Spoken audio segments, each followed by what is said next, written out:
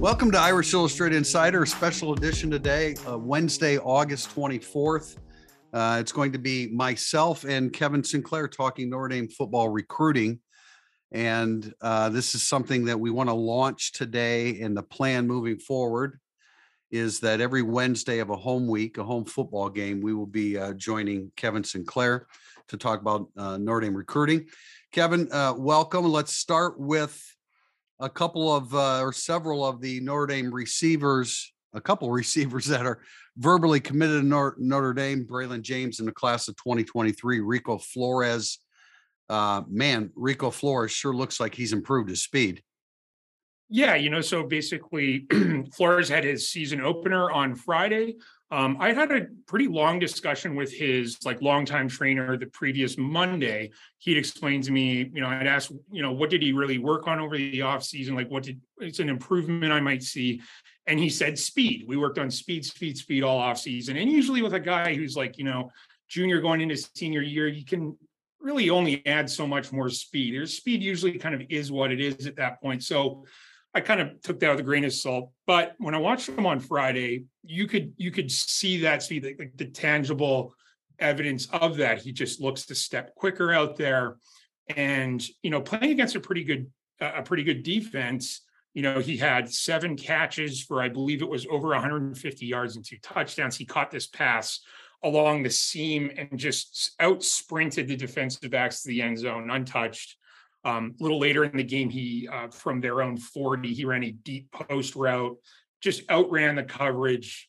Ball was there, but a 52-yard throw, caught that for a touchdown. So he's really stretching the field. And I think in our analysis of him so far he's really been more of a possession guy, right? Of course, in college, defensive backs have a lot more speed, and we'll see how that goes. But I just feel like, Flores, I see true sort of improvement there over the off season from a speed and movement aspect. And then I just started thinking kind of big picture here.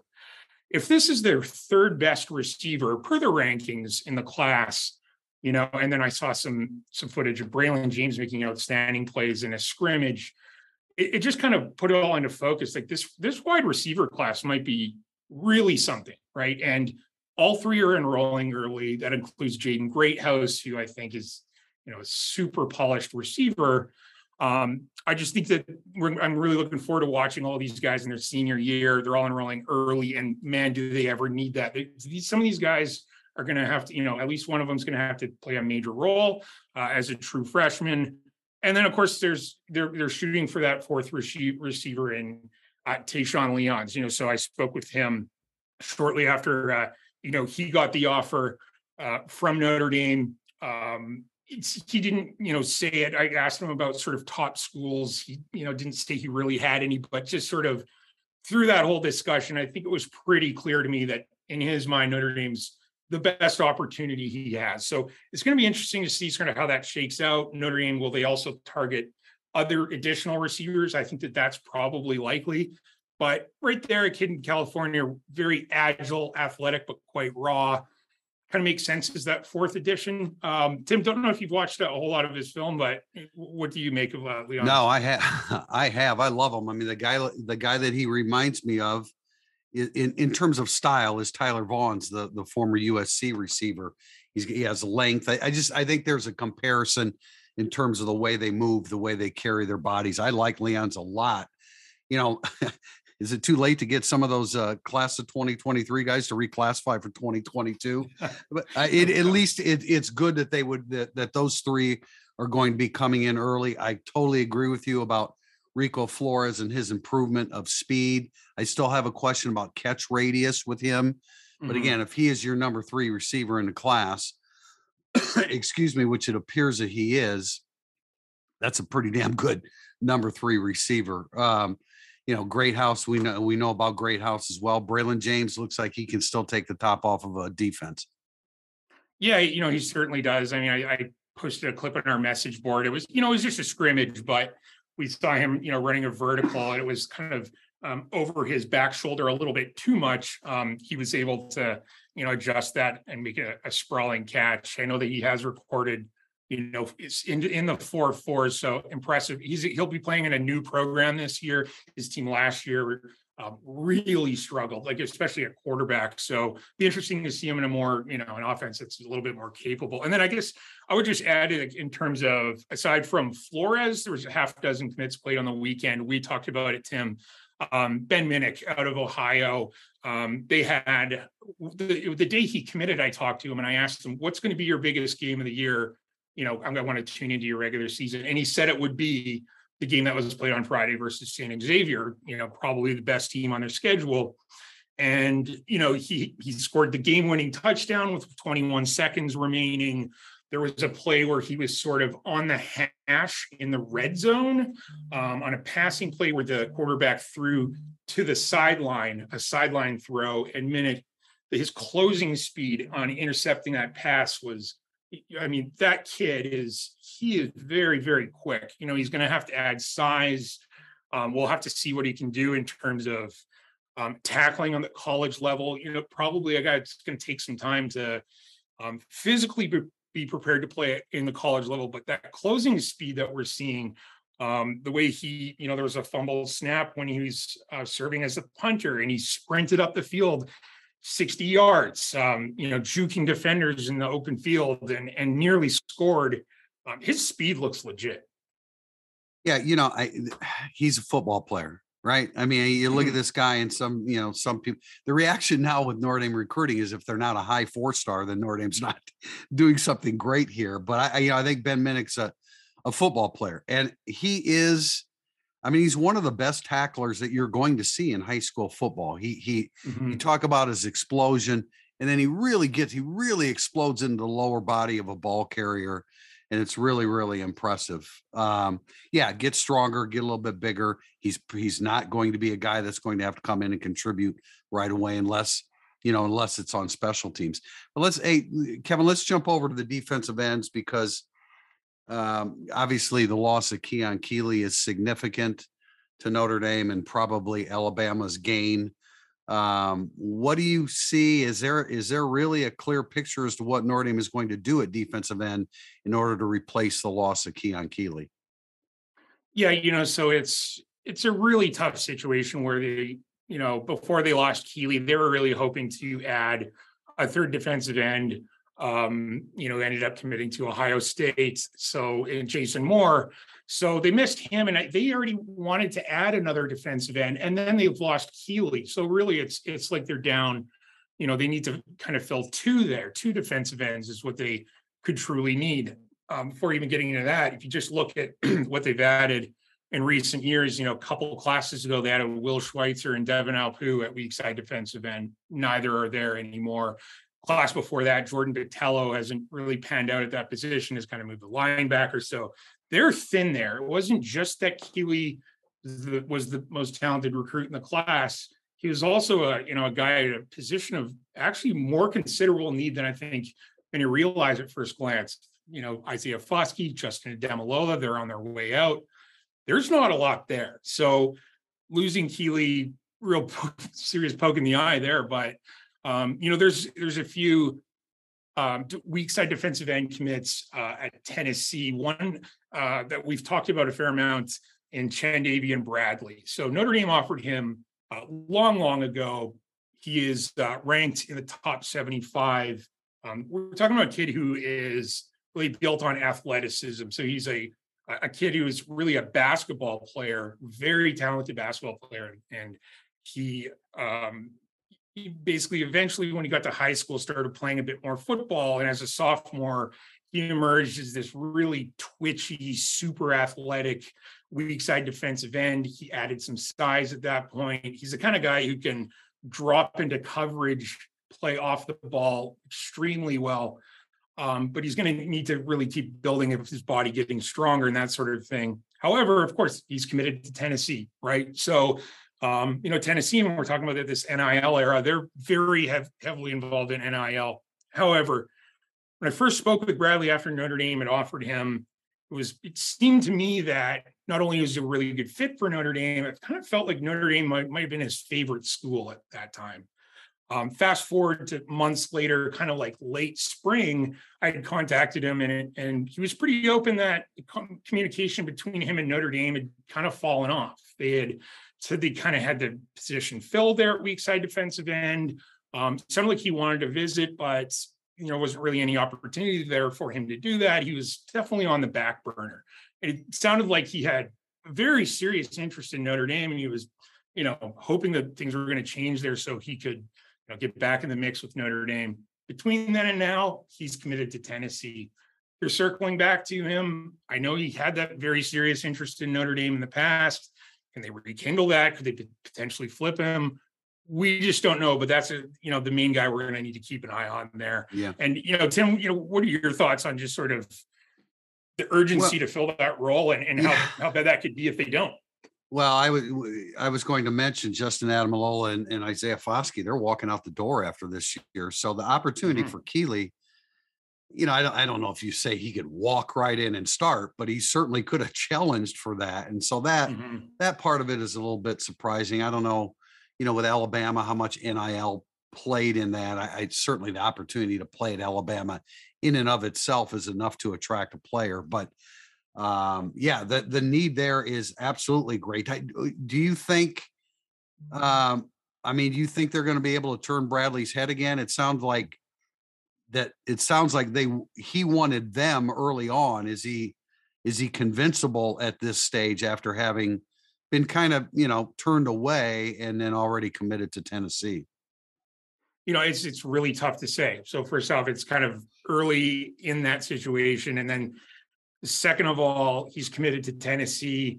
And then we're in this sort of NIL era where that does matter. And I'm sure there's been talks of, what that's going to look like for him in Tennessee. So really, it's just too early to say. I tried contacting him. He's not really talking about it, which is pretty common for commits, guys who are committed elsewhere. They don't really want it to kind of be out there if they're talking to another school or not. So it's going to be kind of wait and see. But if he books a visit to Notre Dame, if we do see that happen, I would think there's a really good chance that that's going to happen. Are there a couple other names at defensive end, or are they still kind of in the shopping mode? So the kind of interesting there is immediately after Keon Keeley had decommitted from Notre Dame, I believe the first weak side defensive end they offered was Caleb Herring, who's another top 100 weak side defensive end, but he's also committed to Tennessee. Again, I'd only talking about the NIL stuff a whole lot because it's a lot of speculation there. We can't tell how each recruit individually reacts to NIL deals or how important it is to them and that sort of thing. But again, Tennessee is a school that, is pretty heavily involved in that, and these two guys are committed to that school. I know that both of them had a lot of interest in Notre Dame before they were committed to Tennessee. So it's really just about monitoring that and see if they can get them on campus this fall. So until that happens, it's tough to say. Let's jump back to running backs, Kevin. And you mentioned the two verbal commitments and how many commitments that they've had in recent years. But Jeremiah Love, also considered a wide receiver prospect. They could use him either. They could use a player of that caliber in either spot. 4.2 grade point average. He's made visits to Alabama, Missouri, Notre Dame, and of course Texas A&M. It sounds like Notre Dame, Texas A&M. What's the latest on Notre Dame's recruitment of Jeremiah Love? Yeah, I spoke with a source who knows Jeremiah Love. He's known him for a long time, and spoke with him just after Notre Dame offered, and he was telling me about how dynamic of a player is, all the things that we already know about him as a running back. He's great. He can run probably into the 4.3s, big time talent. Now, when it came to his recruitment, this source said, this is the thing I think most people are sort of missing is how special of a student he is. He isn't just a straight A student. He's an exceptional student, and he has a lot of college aspirations, as do his family for him. And I was told at that time, the Notre Dame, Stanford, Northwestern mold was considered what would be most ideal, between him and sort of his family. And so as his recruitment got moving along, I felt really good about Notre Dame landing him, especially if, Cedric Irvin decommitted, which he did. When he visited Notre Dame in June for the official visit, just after then was when I kind of learned that, Texas A&M really had a lot of, momentum there with him as well. And he was very interested that way as well. Sort of circling back to that original source I talked to recently, he said he was very surprised that Texas A&M was, a school that he was very interested in. Again, it's a kid who's, interested in getting into healthcare, as a profession. And, Notre Dame just seemed like that kind of school he was seeking out from the outset. So, I think that Notre Dame has a very good chance. I know that his mom wasn't with him for his official visit in the summer. I think if we see him take an official visit in the fall for a home game and his mom's with him, I would predict Notre Dame at that point. So kind of like similar to Chandavian Bradley, Caleb Herring, like we're talking defensive end. If we see that visit booked, I'll feel really good about Notre Dame sealing the deal there. I think it'll be interesting to see what happens with the Notre Dame running backs during the 2022 season, because Diggs is young, Estime is young, Tyree's going to be a senior next year, but Price is young and Payne is young, and then the other two that are already committed. It's going to be, a pretty young group of running backs. So I don't know if that would influence him. How interested is Notre Dame in Love as a receiver? Yeah, it is really interesting because we were talking about that. They've added a lot of running backs there. Tyree, he's a junior. We would all assume he's probably going to be back in 2023. Diggs and Estime were signed in the next class. Price and Payne in the class after that. They've got commitments from Lamar and Edwards. That's 6 running backs right there over 3 classes. And then if they had Love, that's 7. It looks sort of like a logjam, right? But you wonder what role a guy like Edwards will play. Will he play a lot more in the slot and be your sort of scat back type who has a kind of a lower snap count, a smaller job there, and he's also returning kicks. The one thing that should always be in the discussion with running back, though, is there is always injuries. Every year there's a running back who's injured or banged up. There's often multiple running backs who are hobbled at the same time. We've seen it in recent years. You think just a couple years ago, Jafar Armstrong and Tony Jones Jr., Chris Tyree with the turf toe. Like we see this stuff all the time. So I'm probably making too much of how many running backs there are there. And, the offense is evolving and maybe we'll see more Tyree in the slot. Maybe Jaden Lamar will be that kind of guy. And we know that Jeremiah Love is that type of player too. Well, and certainly Dylan Edwards as well. So there's some there's some versatility there. Kevin, let's wrap up real briefly here. It doesn't have to be real briefly, but the 2024 class, Ryan Wingo, the highly touted wide receiver. Where is Notre Dame with him and some other wide receiver prospects in the class of 2024? Yeah, so I sort of like to I think Ryan Wingo is kind of, from an importance standpoint to Notre Dame, he's going to probably kind of be like the Carnell Tate of the 2024 class. Just that, 5-star receiver, he's from the Midwest, super important to Notre Dame. But from the outset here, I think Notre Dame's going to have a better shot with Wingo than they had with Tate. Another thing was Tate transferred to IMG Academy. And whenever that happens, a lot more SEC sort of influence there and big box school sort of thing. I don't know of any, Wingo transferring to IMG Academy. So seems like they're going to have a really good shot there, a legitimate shot at scoring this 5-star receiver. But why I was kind of bringing up, just before we go on the podcast here, sort of Missouri. He's from St. Louis. There's 4 prospects I've sort of come across here from Missouri who I think could all be quite important to this class. So Wingo out of St. Louis is one of 2 really talented receivers in the 2024 class from St. Louis, Jeremiah McClellan being the other. I had my first kind of like long chat with McClellan just a few days ago, 4-star receiver, visited Notre Dame.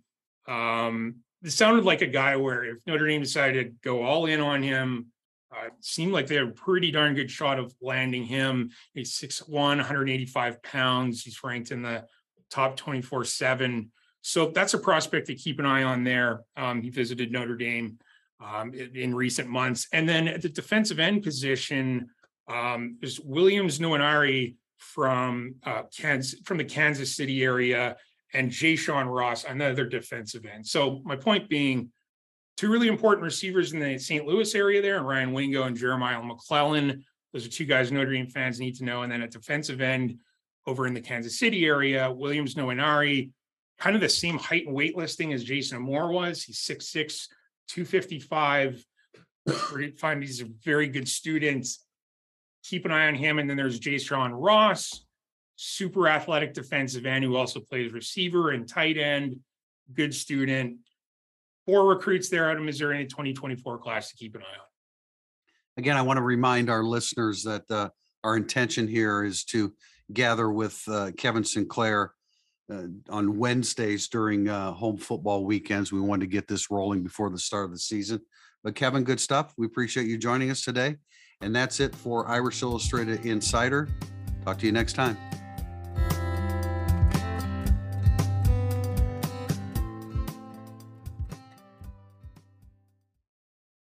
This is Mike Brown, former Notre Dame Leprechaun, here to share the Leprechauns Game Day at Notre Dame, an officially licensed children's book that celebrates the magic of a football Saturday at Notre Dame.